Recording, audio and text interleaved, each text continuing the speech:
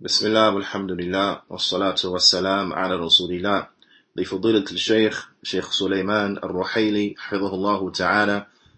He stated, والواجب علينا بيان عقيدة السلف والنشاط في هذا وعدم الكسل. It is obligatory upon us to clarify the creed of the Salaf. We should be active in this matter and not lazy.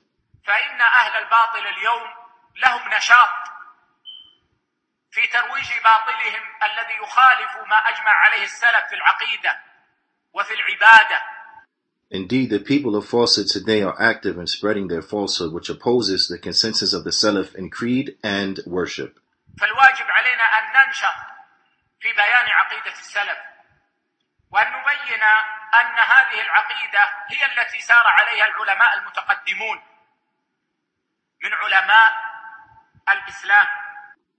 It is obligatory upon us that we clarify this creed.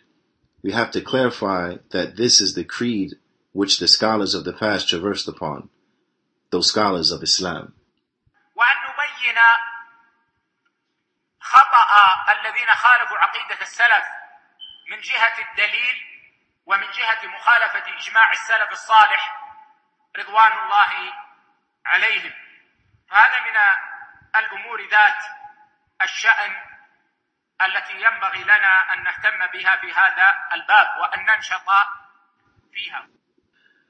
We must also clarify the mistakes of those individuals who oppose the creed of the Salaf from the standpoint of proofs and showing their opposition to the consensus of the righteous predecessors. May Allah be pleased with them. These are from the affairs of great importance that we must give concern to, and we must be active in doing this.